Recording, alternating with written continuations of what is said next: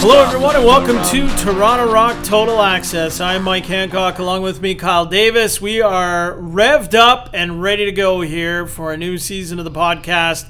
And can't wait to get started, really, KD. This is episode number 1 that we're putting in the books here. And a ton of stuff has happened in the off season, so we've got a couple of weeks here, really, I think, to go over as much stuff as we can. We're probably going to miss some stuff here, let's be honest, but we're going to try to cover it as much as possible. But first of all, glad to have you back, KD. Are you excited about this season number 2 here? Yeah, very excited. It's like, coming off your rookie year, going into training camp, the second year around, you just feel a little better about where your game is at, and I think we can, build on what we did last year. No worries of a sophomore jinx. No worries of a sophomore's jinx. All right, well, that's good. So we're going to have a couple of guests on the show. Jamie Dawick, Toronto Rock owner, president, and general manager will stop by. Matt Sawyer, the head coach of the club, will stop by. And more than likely, we will have Brad Cree will stop by here as well today at some point on the program. So lots to get to. What's going on right now? Well, we are just a couple of weeks away from the Toronto Rock season getting underway and, of course, the entire NLL season.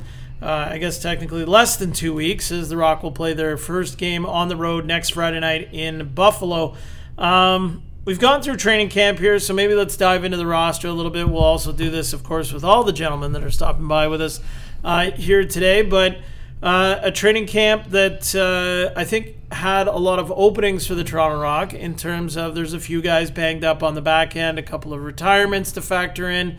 With Rob Marshall and Jeff Gilbert stepping away. Jeff Gilbert just recently announcing his retirement last week. And then you also have Jesse Gamble, who decides to take a year off, and you've got Challen Rogers, who's coming back from shoulder surgery. So definitely some openings to consider in Toronto Rockland. The only rookie that ends up making the active roster, however, is Drew Belgrave, a draft pick of the Toronto Rock in 2017. The team's second-round pick, along with Zach Masson, who was also a second-round pick by the Rock. But not a lot of change, obviously, on the active roster, while you consider that with the group as a larger whole, I guess you could say there was some significant change this year. Yeah, for sure, no doubt. Well, we lose Casey on the right side. Obviously, big loss to the team. What he's brought in his time here, but you slide Robbie in. You make the acquisition for Jones on the left side. That's some new blood there. You mentioned, Drew cracking the active roster, and I think that's just a product of, you mentioned, Challen out, a couple D guys slide out to retirement, and he came in, I guess, at you could say the right time for his liking in terms of a couple spots being opened to start the year. And obviously he's had a good camp and showing that he can play up there, and the coaching staff and the brass feel comfortable having him on the active currently. Yeah, and when you shift gears slightly here to talk about the practice roster and the comfort level there too, I think as we'll hear more from Matt and Jamie here during the show, I think there's a pretty high confidence level too in those guys, especially a guy like Brandon Slade, who these guys get a lot of exposure to in the summer playing for the Oakville Rock and being an Orangeville guy. Obviously, a lot of the staff has had some exposure to him over the years as well. Has been a standout at the Canadian University field lacrosse level with the Brock Badgers, one of the best players, I guess you could say, in the program's history there in terms of scoring.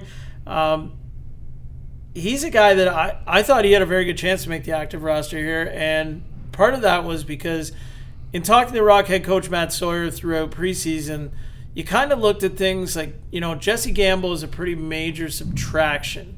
And I know Matt talked to me a little bit about, Gamble got a lot of defensive loose balls. He was a guy who was, very good at getting loose balls in the defensive end. And where was the replacement for that going to come from? And he thought, going through camp, maybe Brandon Slade was that type of guy. And not a real flashy game, so to speak, but a hard worker and a guy who could maybe replace a little bit of what was lost with Jesse Gamble. So I still think, knowing that, and we'll dive into this a little bit more with Matty, but just the fact that he could be a guy that gets a shot to slide in somewhere, regardless almost of Challen Rogers coming back, and maybe that being the from the outside, maybe the easy swap that Drew Belgrave then goes to the practice roster, Challen Rogers to the active, because, all signs point to Challen possibly being back and ready as early as the end of the month. For sure. Well, it's a good decision to have, or a good problem to have, I guess, when you have a guy like Slade.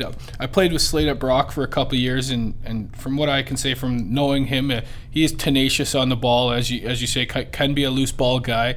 I know in that, the field lacrosse is more offensive, and he'll be playing more of a defensive role here, but passionate about lacrosse, loves lacrosse, gives everything he has into lacrosse, and since, year one at university with him, he's bulked up quite a bit. He's not the skinny little first year that I remember him as anymore, but that's good for him, and excited that he's on the team. And I mean, I totally agree with what you said there. I don't see him disappointing if he does get an opportunity in hard work and grabbing those loose balls. And that is a specific role that is needed. Not everyone can go in and be relied upon defensively or in the defensive end, and just be a ball getter in a way and help create the transition or grab possession back for the team.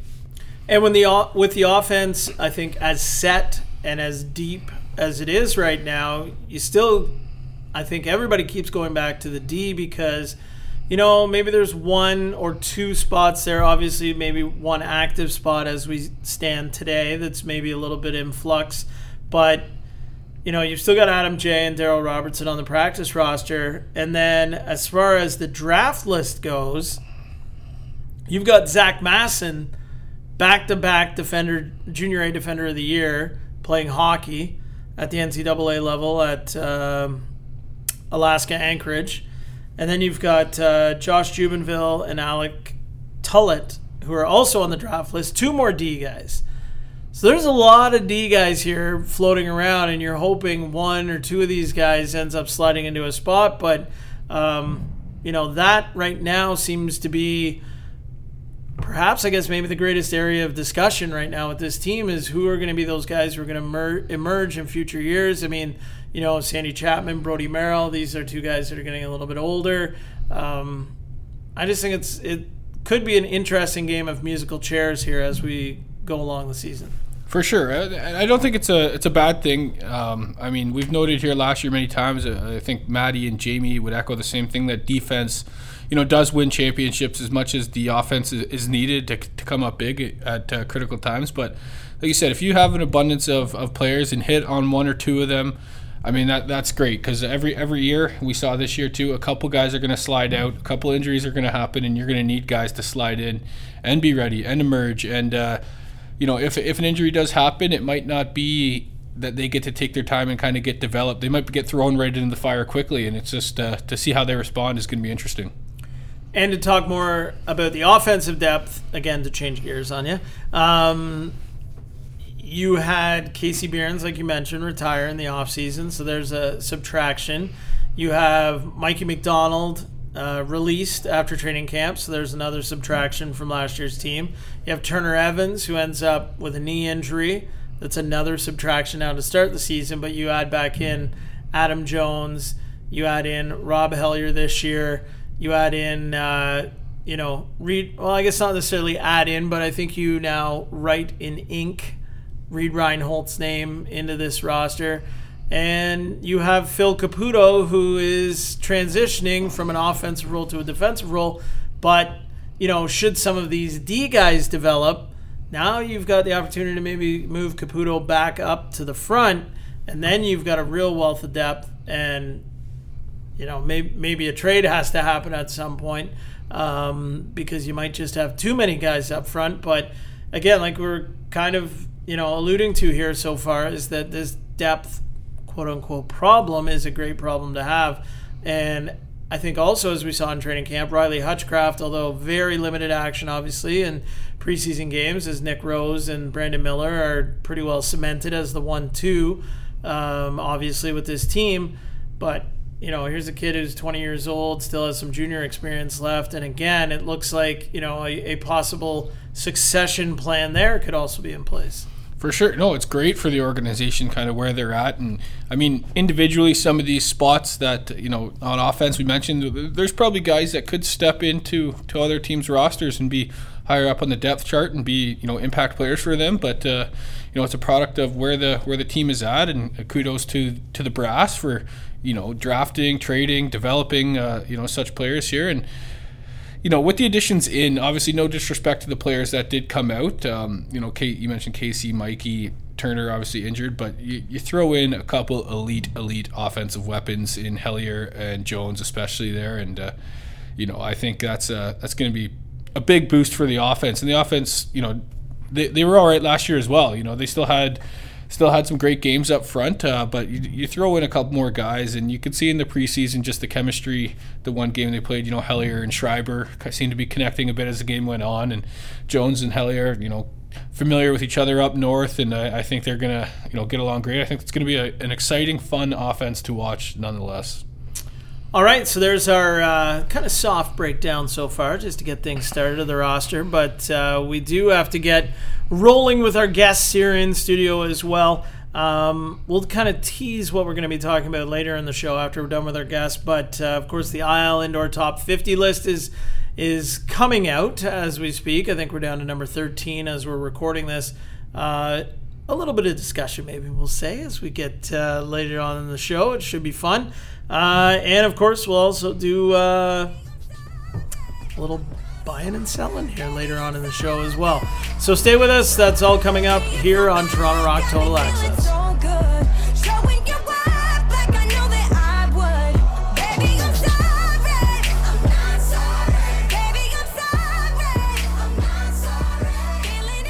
Welcome back to Toronto Rock Total Access. Mike Hancock and Kyle Davis bringing you all the action here on the program. And right now, speaking of bringing you all the action, we welcome into the studio Brad Cree.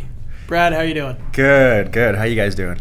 Not bad. So we are only a week and a bit away from this thing all getting underway. But let's chat a little bit about training camp and everything it has to offer at the NLL level. Just your thoughts on your training camp individually and how you think the team has progressed here over the last month. Personally, I think I had a good training camp.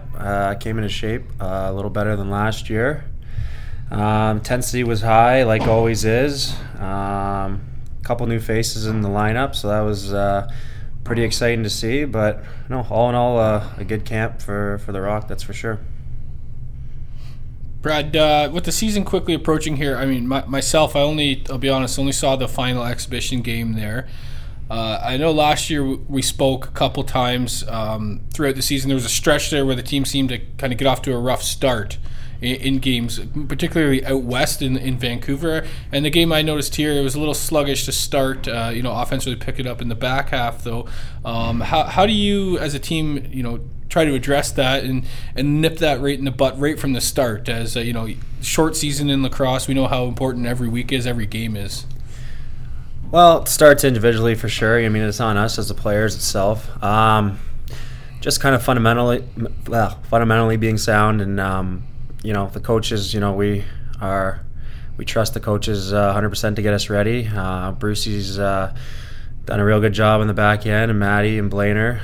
So just the little things. Making sure we're studying game film, we're in shape, and like Maddie said, I mean, game one to us kind of already started last week, so just basically being ready for the beginning of the season. And then going into Buffalo, looking ahead next week, I mean, for me, just thinking about it, there's no better place to start than in a hostile environment like that against your rival. Just short bus ride down, really get the feel for the season, get into a heater of a matchup right off the bat, to say the least. Yeah, it's always a good time playing in Buffalo. It's the exciting games because you never know what to expect. Game one in this league, so there's a lot of new faces on each side of the teams, and I know that emotions will be running high, especially in Vanderland. That's for sure. How are you starting to feel here personally? Just a few years back here in Toronto now, and you start to see some guys starting to retire around you, especially on the defensive side of the ball here. And while there are some other guys in a similar age bracket to you, you're starting to be one of those guys who's actually got a lot of experience on the back end compared to some of the other guys now. Are you starting to feel like you're a bit more established, not only in your NLL career, but also as perhaps becoming a bit of a leader now on the defensive side here in Toronto? Yeah, for sure. The last 2 years, I think it's definitely transitioned a lot for me. It's funny to see that kind of my first 3 years in the league, it was kind of, seemed like it was more the older guys with the Rock. But it's tough to see, guys go like, Gilby and all the older guys there that were, I looked up to a lot. And but at the same time, there's a lot of youth now on our team, and it's we're kind of establishing ourselves to be a fast transition team. So I mean, it's kind of bittersweet, but I'm happy that I started playing the time I did and had to good mentors to look up to, like those guys. Do you also feel a little more flexibility in terms of the musical playlist in the dressing room now that there are some older guys going? Because I say the post-game music selection after Saturday night's exhibition win, I can say would have never been played even 3 years ago in that dressing room, and it seems like perhaps things have changed in that regard as well. Yeah, it's funny to see. Kind of, you look over and you just kind of hear this song being played, and you look over at Chappie, and he's just kind of looking into space, wondering what music's coming out of the speaker. But I think it's more new to the older guys still on our team rather than me. But there's still some time for the hip, that's for sure, and we still kind of have a mixture of the older and new hip music. Speaking of music, your roommate, we'll call him, Challen Rogers. I know him. Yep. Housemate. He made waves on social media a couple of months ago with his Beyonce dance routine that he seemed to have pulled off in the dressing room. You ain't seen nothing. Well, this is what I'm kind of getting at here. Is this something that's kind of regular with him? And like you're saying, I guess there is more to come. But, is this something you think if we were to have, a lip sync battle, dance off amongst some guys and perhaps put together a social media segment? I don't want you to necessarily feel like you have to go on record here, but do you think there would be some participation perhaps beyond a guy like Challen? We've got some dancers in the house. Like Challen always says, dancers dance. Okay. Are you one to perhaps be willing and or interested, maybe just in pencil right now on the list? We're not going to write it in pen, but maybe, possibly as a guy who might participate in something like that? It's hard to say without knowing for sure. Oh, what does that mean? I guess anything is hard to know with not knowing for sure. Yeah, I don't know. I'll be on the maybe list for now. How about that? Okay. All right. Were you impressed with anything Challen was able to put out there? He's good. He's got some move, that's for sure. Yeah, he's definitely just got a lot of practice. So I mean, anytime there's music on, he's bouncing around. That's for sure. He's ready to go. Yeah. Now, is Single Ladies like his go-to? Like, it seems like I've seen this pop up a few times. No, he's better than that. Really? He's better than that. That was just a small clip. It's just a small clip. All right, well, Rock fans, you should be very, very excited at what's to come coming here down the pipe this season. Bradley, we'll leave it at that here for today. We're close to the season starting. We know it's practice night and everybody's got to get ready. So we will dive deeper into all of this, though, as the season goes along here on Toronto Rock Total Access. So thanks for joining us here on the program today, and we'll do this again very soon. Thanks for having me. All right, that's Brad Cree, defender with Toronto Rock. We'll take a short break here on Toronto Rock Total Access and be back with more in a moment. I'm the cat with the bass and drum, going around like bum bum bum. What's grooving? Welcome back to Toronto Rock Total Access. I'm Mike Hancock along with Kyle Davis. We now welcome into studio the owner, president, and general manager of the Toronto Rock, Jamie Dawick. Jamie, how are you doing? I'm good, thanks. How are you? I'm doing well. We're off to a roaring start here in episode number 1 of the podcast this year. Glad to be back doing it. We are only a week and a few days away here from getting underway. Can you believe the season is this close? No, actually, to be honest with you, it hasn't really hit yet. I mean, tonight we have our last training camp session. Obviously, our team was submitted a few days ago. Yeah, I mean, it is close, and we're playing for keeps soon, so exciting. I feel like around here, yesterday afternoon, I turned to a colleague and said, hey, we actually play next Friday. Like, in Buffalo, divisional game, like, we are right into this. Like, there is no dipping your toe in the water here. We're right into this in Banditland next Friday, and there's going to be some guys that are going to be thrown right into this, and I think right off the top we want to talk about the new guy on the roster, and that's Drew Belgrave. He's the only new face, so to speak, without NLL experience on the Toronto Rock roster. So why don't you take us through just training camp and how the road led to Drew Belgrave being the guy who, you know, ends up being the only rookie to make the roster this year. Yeah, well, I mean, you know, training camp's gone real well. You know, as far as we've had some few guys retire, and you know, Jesse's had to walk away for a year anyway for work-related things. So, you know, we had an opening or two on the back end. You know, we've been experimenting with Phil Caputo in one of those roles because we're kind of trying to find a spot for him to get him on the floor, and he's done a pretty good job, and he's looks like he's seized one of those spots for the time being anyways, and you know, so that left one more spot kind of open while we're waiting for Challen to return, which, you know, should be early in the season as well. So Drew was a kid that we moved up in the draft to get. We liked him. Our guys liked him, and we thought he could turn into someone that would fit our system and our style of play and all that very well. And I think Drew's coming in here and done a good job. And I think he obviously earned that spot. And you know, he progressed as camp went along. And I think you saw that in the exhibition games. And you know, he brings some youth, some speed, some energy, you know, enthusiasm, and you know, he's there. So you know, he's surrounded by a lot of veteran guys that we're going to need to, you know, do their part. And you know, it's not easy coming in this league, but we'll expect big things out of him or whoever else may be in the lineup, you know, down the road. Now, you touched on some of those departures, retirements with Jeff Gilbert, Rob Marshall, both retiring, and Jesse Gamble, you know, taking a year sabbatical here. How do you think this team is positioned, I guess, going forward defensively?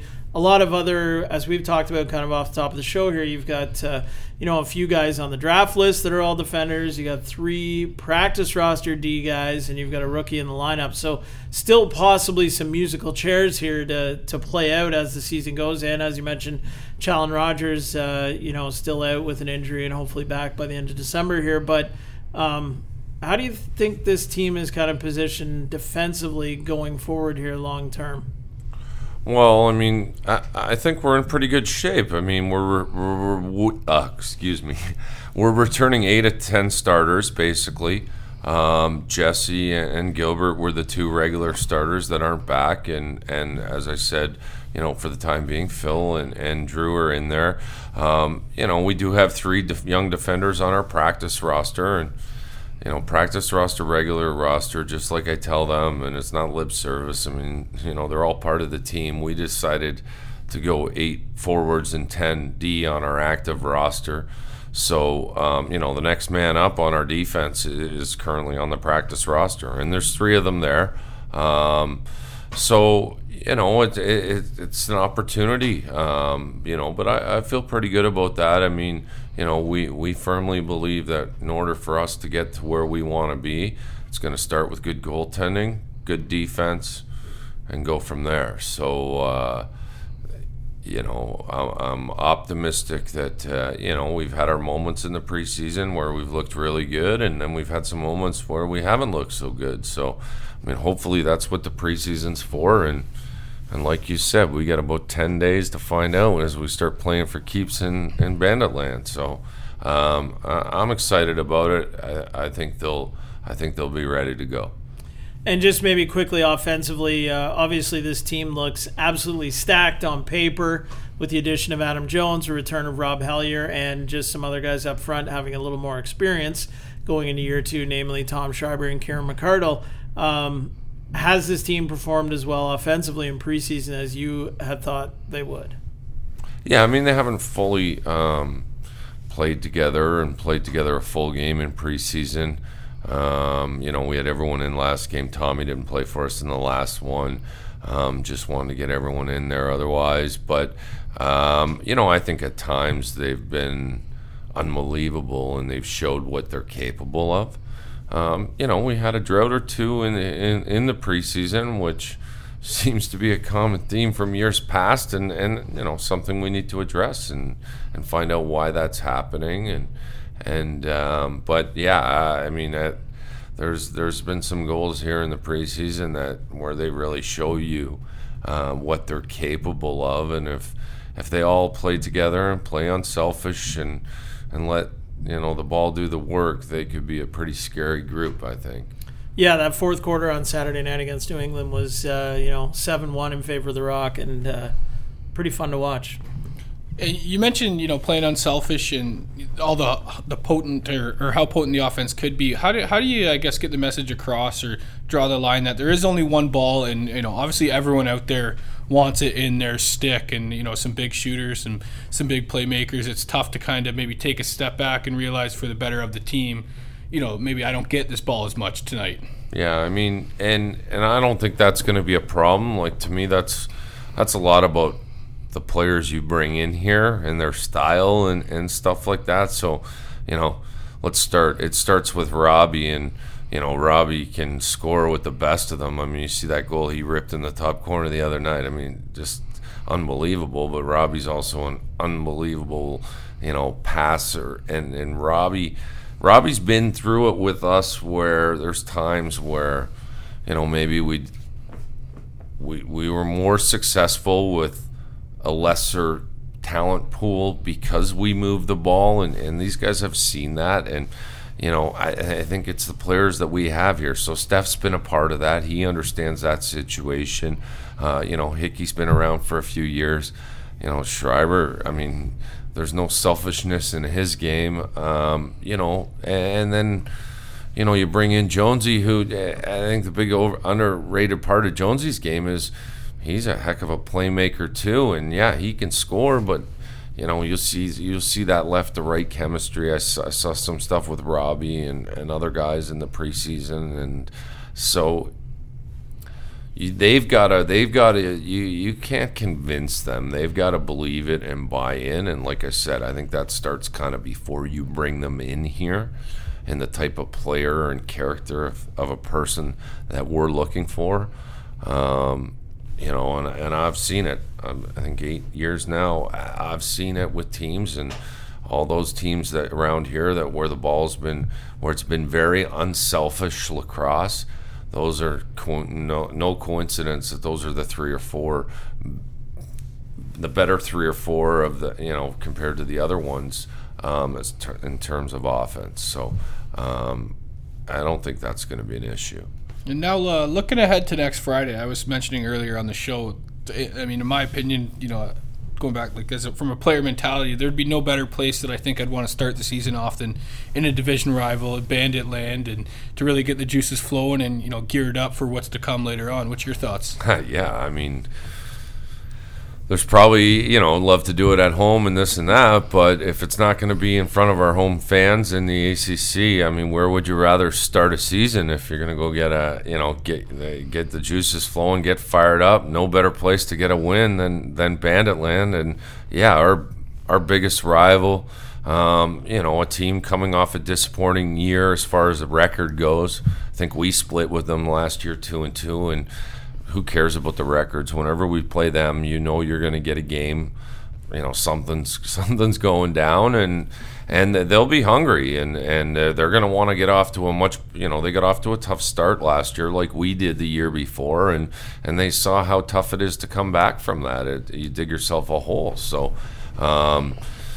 what wins in week 1 are worth the same as wins in week 18. So and we've stressed that through camp here, and like I said, I think we'll be ready to go. But yeah, it'll be, I imagine Banditland will be bumping on next Friday. So to talk a little off the floor here, and I guess to put on a different hat, how are you dealing with, we've made reference here to the season starting earlier, but as a whole, from the NLL side of it and from the business side of it and all that, what do you think the impact is going to be here of the season starting earlier now that we're right up against it? Well, I'm excited about it. I think it's a good thing. I don't see why we had to wait till the new year. Really, the whole idea, there's a lot of misconception about why this season moved up, and really one of the main reason was, a lot of us have our dates dictated by arena availability, and if the season were to move up, let's say a month like it has, it gives me, who's trying to find 9 dates, a better chance to space those dates out.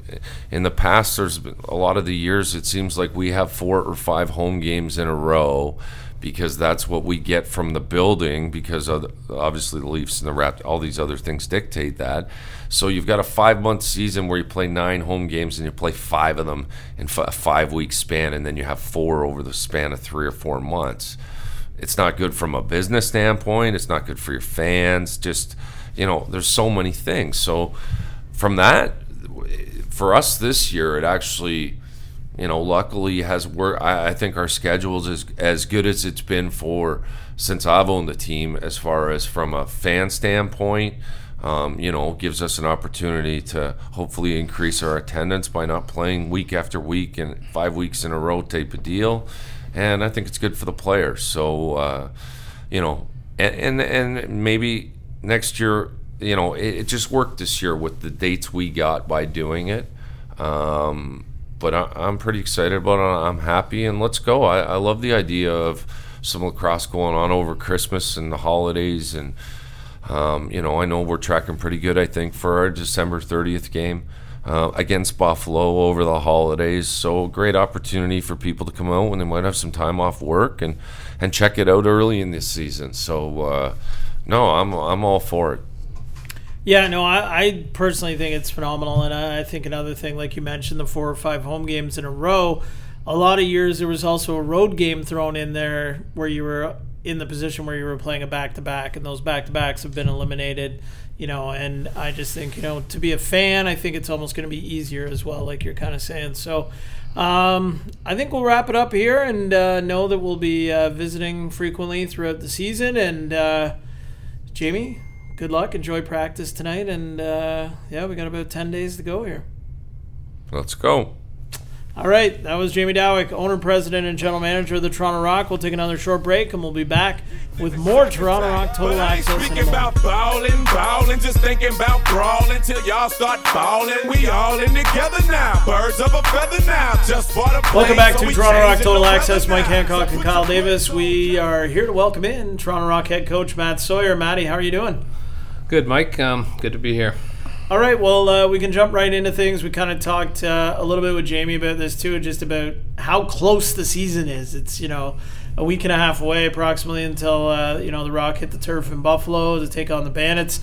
We'll rewind, I guess, here and start to talk a little bit about training camp and just how things have gone in your mind. But, maybe just some general thoughts to start things off here on how the team has progressed over the month-long training camp.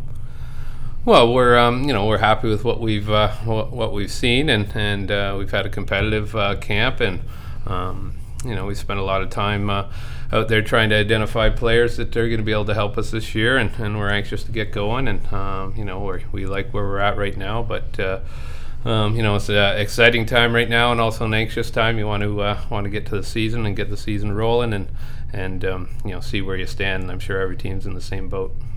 Now, I want to talk a little bit about some of the new guys here, and when I say new guys, I'm more focused on guys without any NLL experience. We kind of talked to Jamie already a little bit about Drew Belgrave, but earlier in the show, I kind of brought up a bit of a conversation that we had about Brandon Slade, and you thought that possibly he could be a guy to slide in and gobble up some of those loose balls that Jesse Gamble used to get for you. How do you see Brandon Slade possibly fitting into this team as the season goes along, knowing that there is some depth there on defense, but there is also going to be a time where you're probably going to have to plug certain guys into certain holes here as we go? Yeah, well, right now, Brandon's made our team, and we have him on our practice roster. From a coaching standpoint, we look at everybody. We know that we're going to have to rely on those guys on the practice roster, and Brandon's someone that we know well, and been around him last couple of summers in Oakville, and to compare him to a Jesse Gamble, that's quite a comparison for anybody. But he, I guess his game and his skill set is a little bit similar, but Jesse's a veteran of this league and a very valuable player for us, and somebody that we're going to miss. So to ask any one guy to slide in there and pick up the slack for him would be unfair. It's going to be something that we're going to have to do as a defensive unit, and it is the game goes quick, and we like to push the ball, and it's tough to do that without the ball, and we hope Brandon, along with Drew and Adam, and if they were to get their opportunity, Daryl as well, that they could all come in and contribute. But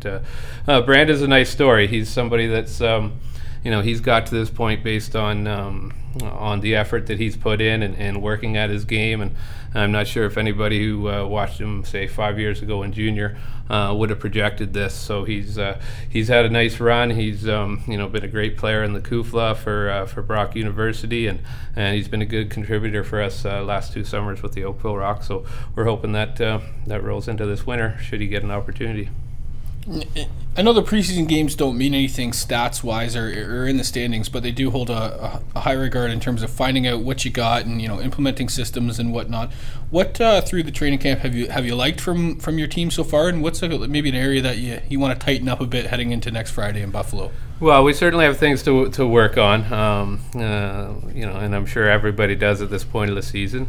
We continue to work on both our offense and defense, and if I'm being honest, save for the last half of the third exhibition game, we'd like to shore up some things on our back end, but that goes along with our offense. We've put up some good numbers, but we haven't really done a good job of limiting other teams' transition and putting our defense, in a position consistently where they're able to go out there and face offenses 5 men up and not chasing off the bench. So there's 2 areas. If you want to talk about, defensively, we just want to shore up our 5-on-5 defense, and offensively, while we feel we're going to be strong and have the potential to put a few more goals on the board, that doesn't matter if we're not making it tough on the other team as far as being responsible in transition defense. And you mentioned shore up the defense, and you lose some pretty big.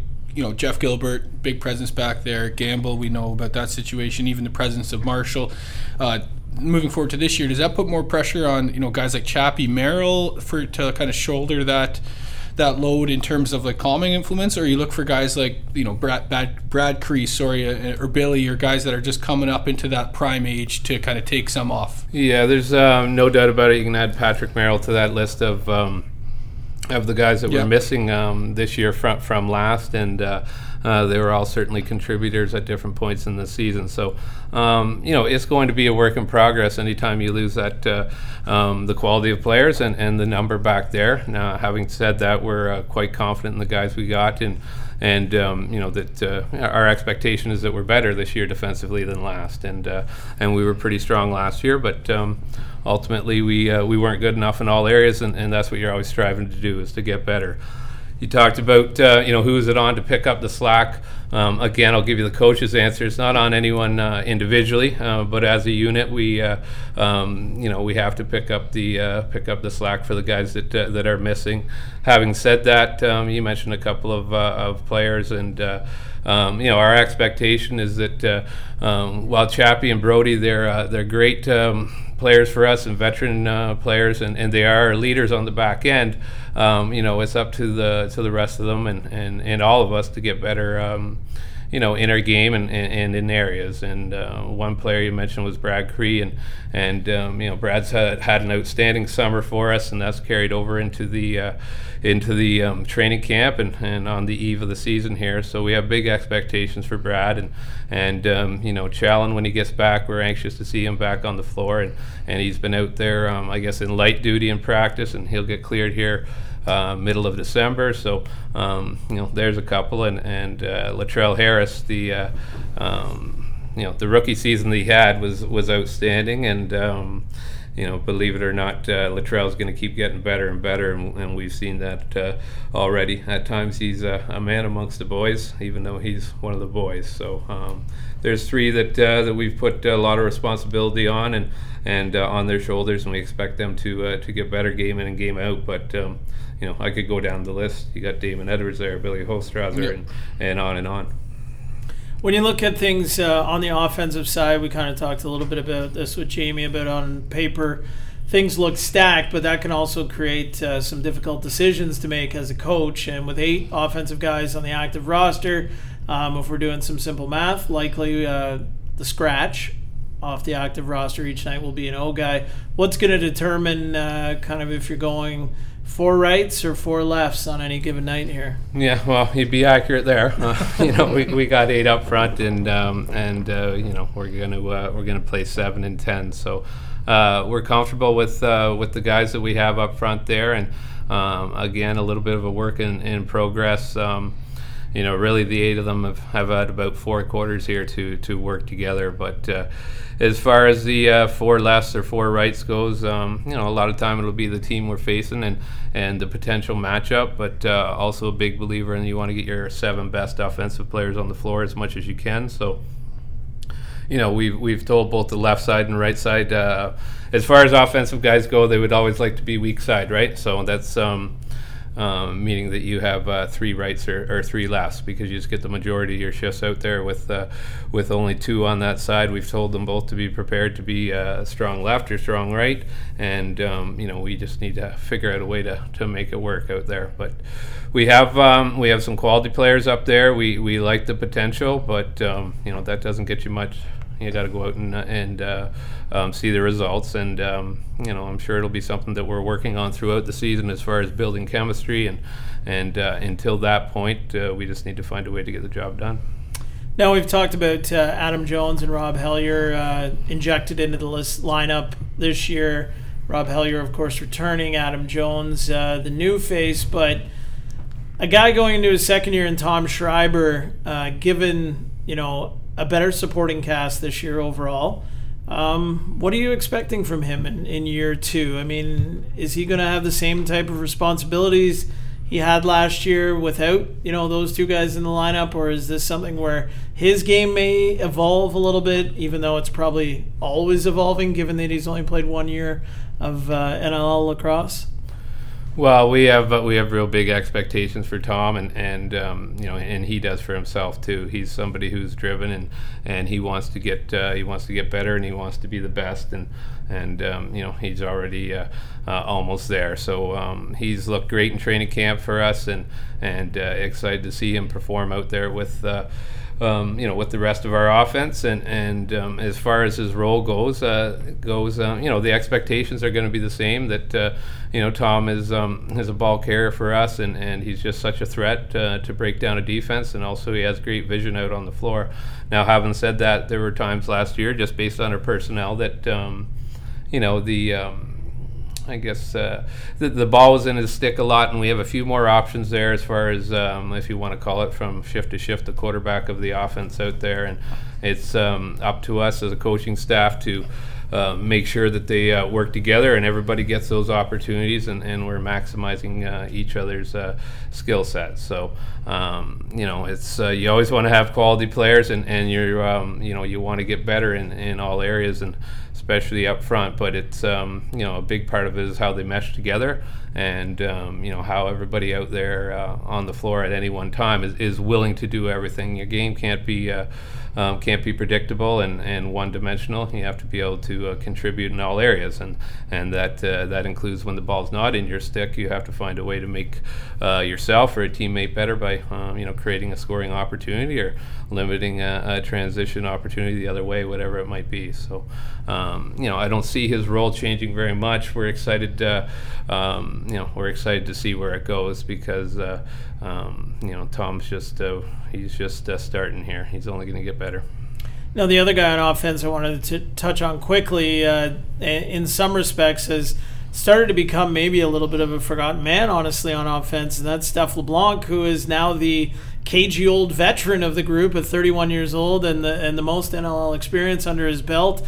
What do you expect from him this season? Again, we talk about a better supporting cast, which I think can only help him, but what are you expecting from him this season? Well, he's certainly not a forgotten man from our standpoint. I think I know what you're getting at there, but maybe in the past and with our personnel, Steph's been asked to play a little bit of a different role. We're excited to have Adam on board on the left side, and we feel that just having another threat on that side is going to help Steph over there. And there was a time when Steph LeBlanc was one of the deadliest goal scorers in this league, and that's our expectation of him. And I think with the with having Adam over there, and also you're seeing Reed Reinholdt get better and better each and every time out with us, as well as Kieran McCardell. We got 4 good lefties over there that we're comfortable with, and we feel the makeup is going to allow us to put each of those individuals in a position to succeed. And in Steph's case, the challenge for him is to find the back of the net more often than he has, and but ultimately that's the goal for every offensive player. But Steph's been great for us. He's a leader for us. He's been somebody that's been around the Toronto Rock for a long time, and we have big expectations for him, and anxious to see what this season holds. And we haven't even talked about Turner Evans, who maybe we'll shelve that for February or March when we get around to that, which will be a whole nother pile of worms, I guess, to get into. But KD, you got anything else to fire away here? I'm good. I know they got to practice tonight here. I'm sure they want to get after it. All right, Matty. Well, thanks a lot for joining us here on the program, and we will chat again very soon. Thank you. Look forward to it. All righty, Matt Sawyer, head coach of the Toronto Rock. We'll take a short break on Toronto Rock Total Access and be back in a moment.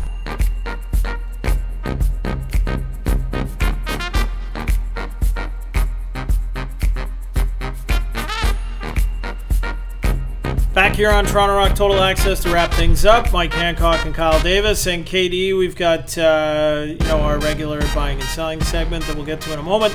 But first of all, we teased a little bit earlier in the show that we were going to talk about the IL Indoor Top 50 list. And before we get into individuals, I'm just going to rhyme off who has been on the list so far for the Toronto Rock. So coming in with an honorable mention was Latrell Harris, who did not make the top 50. He just finished outside the top 50.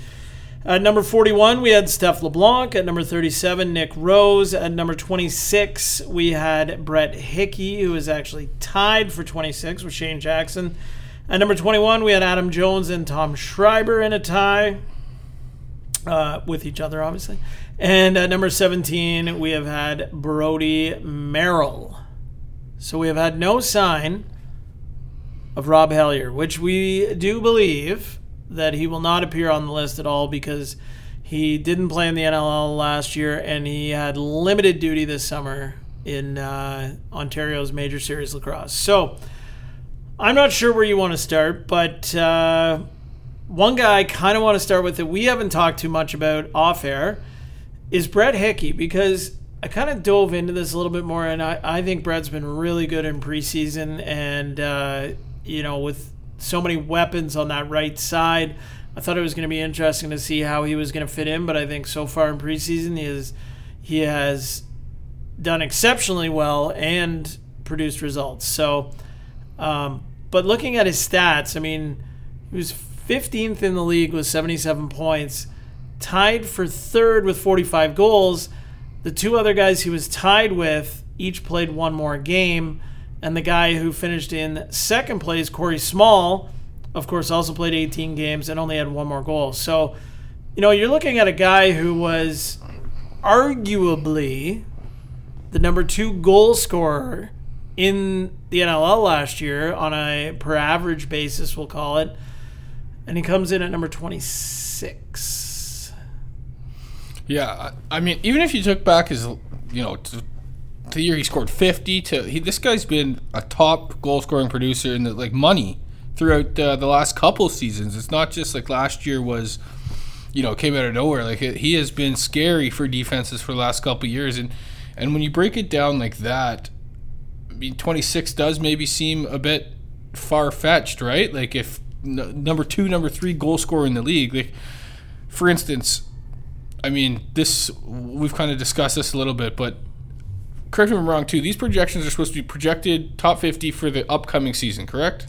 Well, see, I think this is something we have talked about, is to try to figure out exactly what this represents. And I think it, to me, is more heavily weighted on what they've done in the previous year, and that's why some of these guys don't appear. But again, if that's the case, then Hickey at 26, I know we're not doing buying or selling yet, but I don't think I'm buying that. And really, I think when, goal scoring is, at a, premium, I think, in the league, and with a guy who's been pretty consistent, even, topping 30 goals during, an injury-riddled season a couple of years ago. But, here's a guy who could very easily just snap off 45 to 50 goals again this year playing in this offense. And, again, if you're looking at the past, the future, whatever, there's clearly not 25 goal scorers better in the league. I know this takes into account defenders, goaltenders, and whatever. And, we're going to come across, obviously, very pro Toronto Rock in all of this, but that's kind of what we're here to do as well. So, I kind of disagree with where Hickey was. And when the list came out, I don't think I really disagreed with it that much until I kind of looked a little bit closer as to how he stacked up today when I was getting ready to, chat about this, obviously, with you on the show. I kind of thought, what, I think he's probably top. I would have been a little more satisfied, I guess, with things if he was probably top 15. To be honest with you, I feel like if he slides in at number 15, say, I'd say, I think maybe that's the right spot for Brett Hickey. Well, and consider, when looking at this, I think you mentioned top 15. I think 16, maybe even 15, was Dan Dawson. Same position, righty O guy. And don't get me wrong, what Dan has done in lacrosse is, very few and far between. He's got a great resume. He's, represented Canada. He's won everything you can to win out there. But if we're going on last year, that's where the majority of this is heavily weighed. You mentioned Hickey, 40-something goals, high 70 points. If I recall, Dan was, 20-something goals, 50-something points. Like, to me, there's a 20-point difference, 20-goal difference right there. And to see that and you slide Dan in at 15, 16, that range. I mean, obviously there's a lot of people and a lot of stuff going into this list, but I agree with you. I think when you break it down like that, it could very well be flipped in a way, And again, like we said, the Isle Indoor list is, it's tabulated the way they do it. It is what it is, and I think it's great because it does create conversation like we're having right now. But I also think, is it like, is some of your entire career's body of work put into this, where you sit there and you go, does Brett Hickey have to do what he's done in the last 3 years? Does he have to do that for 5 or 6 or 7 years before you go, okay, well, now he's in the top 20? See, and I think that is legit. I think that is a legit point. You see that in sports all the time. Even management who has to make hard decisions, you see in sports, not even just lacrosse, hang on to a guy a little bit too much because he's done this, say, 3 years ago, 2 years ago, knowing, and maybe blind to the decline that is, coming in his game, or, is going to be inevitable in a shorter period of time than maybe expected. It's kind of like, I know we're talking lacrosse here, but the LA Kings with Mike Richards, in a way, won them a couple cups, and they seemed to hang on to him a bit too long, and the wheels fell off real quick. And I'm not saying that's happened for Dan, but I think that, that whole body of work, it's hard as fans, as writers, even as I'm saying, as coaching staff and brass, to not, let that slip into your head a little bit.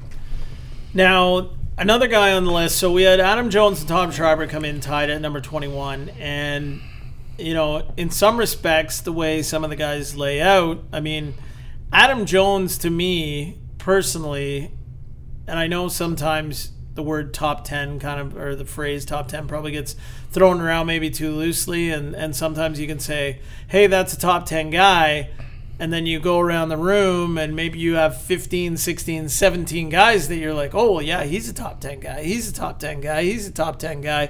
And you really should only have 10 guys in your top 10. But immediately when I hear Adam Jones, I always think, well, he's a top 10 guy in the league. But, last year, I think in an environment and in a situation that just wasn't really in his wheelhouse, right? And I think probably something that was identified by Rush management as well that, opened things up to a trade this year. But, here's a guy that, I think, can be a 50-plus goal scorer here in Toronto and put up massive numbers possibly, right? And like Jamie has alluded to, and like Matty Sawyer has alluded to as well in some post-game comments, that, his vision, his ability to make other guys around him better was maybe kind of off the radar, especially last year in Saskatchewan.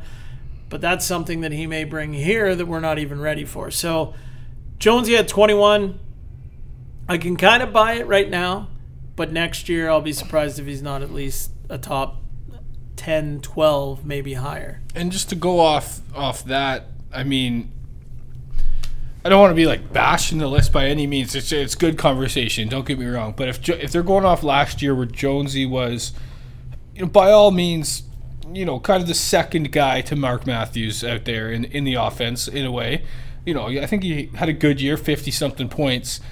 And I think maybe his whole body of work maybe got tied in because Tom Schreiber, who tied with, almost doubled the points in a way, right? So if we're going off last year, one guy's almost a 100-point guy, one guy's, a 60-point guy, and they come in tied. And I know there's a lot more to it, but it's just, it's just a point of conversation to see, I'd be curious to know how they got to that point, I guess, is what I'm trying to get at. Well, and the other wild card factor, which ties in nicely to Schreiber, I think, is that, Adam Jones goes and wins a Mann Cup this summer with the Peterborough Lakers, and sure, that's factored into it, but then you have a guy like Schreiber, well, he doesn't play box lacrosse in the summer. Sure. What he does is go and lead the Ohio Machine to a championship and win back-to-back MVPs in the field league. So, this is an indoor list, so I can accept the fact that, that should not be weighed into the equation here. But to say to me that Tom Schreiber is not a top 10 indoor lacrosse player in this world, on this planet, is insane right now. To say he's not in the top 10. Like, for him to be number 21... no punches pulled here, I think is crazy. Because, working in my role with Rock, the PR job, all those kind of things, you are trying to, pitch stories and whatnot. And definitely, something that, I'll be throwing out there to the local media for sure. And maybe some of you are listening. But, Tom Schreiber is arguably, hands down, like the best lacrosse player in the world right now. When you consider box and field. Yep. Who's better? No, for sure. He's a right. You got a guy who played 1 year of indoor, 1 year of box lacrosse, scored 94 points, and he's won back-to-back, MVPs in the field league. So, who's better? Like, who's better? Two things about the list now that I totally agree. I mean, he's all world right now, and he's the bar, and everyone else is trying to get there. I think, in my opinion, right now. But two other things about the list that, just topics of conversation, kind of head scratchers for me was, one, the ties. I feel like, because there's nothing that could be for instance, we say Jonesy and Schreiber tied. Obviously, great players. Is there nothing that we could have just slid one in at 22 and one in at 21? Right? Like, is it? It wouldn't have been a slap in the face, I don't think, to either. Like, it's just, and there was multiple ties throughout that, right? Second, if we're making an NLL list of top 50 players, and I know there's all around lacrosse, if you're not counting the field, the field lacrosse, as you mentioned, like, how much can the summer ball weigh in if we're making a top 50 National Lacrosse League list? I know it's still box lacrosse, but there's guys that have flourished in summer ball. They're top guys on their respective team back in their hometown that can't. They're struggling to find a spot in an NLL roster. There's some games not everyone makes it to a game, right? Some lineups can be with travel and work and other commitments, and I guess what I'm getting at is, it's, to me, if we're making an NLL list, National Lacrosse League list, having these outside, I guess, factors come into play, I think can be a little skewed in saying, someone put up, 80 points for Peterborough, which is very well right, but Peterborough, they played Brampton, who wasn't too great, no disrespect, Coburg, who wasn't too great. Like, some of the game, I just think it's a little misleading in terms of how you could weigh in, and that could affect a guy like Tom, who just because he doesn't play that it gets a little bit of a knock on him in a way. Well, yeah, and further to that, how do you weigh one against the other? Yeah. Which one drives a guy's value up? Because, Phil Caputo had a great summer in Brampton. For sure. That's what I mean. Right, and no knock against Phil. We love him here. But he's now an O guy trying to play defense in the NLL. And in Brampton, right, because there's I mean, let's not kid ourselves here. There's less of a... He got more of an opportunity. He was more of a guy, where here he's trying to find his way, right? It just shows the depth and here in this league compared to the other league. And I get it, people go back to BC, they play in the WLA, people stay in Ontario, they play in that league. I get that. It's just, it feels to me as it should be National Lacrosse League body of work based on last year or what you're expecting this year, opposed to bringing in, there's too many wild cards. Too much wild cards and going on and a lot of different factors, and go home and play for wherever, and you can have one guy plays all, he's really dedicated to the summer league. He's there every night, has massive points. Some guy work and family and whatnot plays plays his minimum games to get in for the playoffs, has less points. Is that it's going to affect his ranking? And it's going to be a lot of moving parts. So there you have it. There's kind of our take so far on the IL indoor list. Obviously, still some more names. We hope there's not a tie at number one, because that would, I think, send everyone here who's been following along just absolutely sideways if that were to happen. But anyways, we're going to move along to our buying and selling segment here as we begin to wrap up the show. So if you're new to the program, then you would not have heard this before. But basically, I'll throw a couple of ideas out at KD, and he's going to tell me whether he's buying it or selling it. So let's get going. We've talked a lot about the Rock offensive depth, and Jamie Dawick mentioned some stuff about guys being unselfish and how the team can flourish. And this got me to thinking about, the 2005 Toronto Rock team, which really seems to be the benchmark as probably the, arguably, I know this might set off a firestorm here, but probably the best Toronto Rock team that there was the 2005 team, in my opinion anyways. You had Blaine Manning, Josh Sanderson, Colin Doyle all top the 100-point mark, the only time it's happened in franchise history.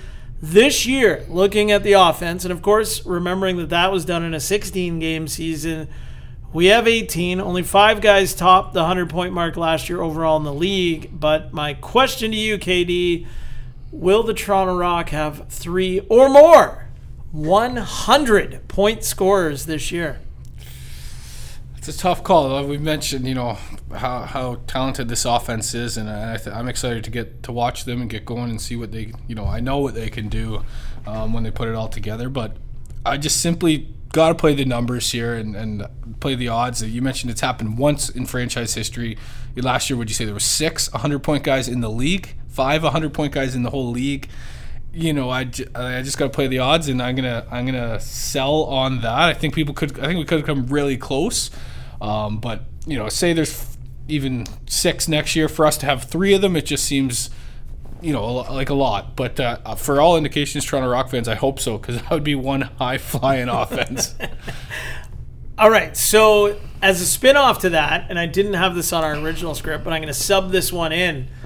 When we're talking about production, and we've talked about this guy quite a bit here in this segment, Brett Hickey, he has 150-goal season in him, a 45-goal season in him last year when he missed a game. Are you buying or selling Brett Hickey scores 50 goals this year? Oh, God. And this becomes tough, and I know what you're struggling with is that there are a lot of offensive weapons on this team, and is he going to get the same number of shots, purely, right? For sure. Is he going to have the same number of opportunities he has had in the last couple of years? For sure, and that for that very reason, I'm going to say he doesn't hit 50. I think he comes in 42-50.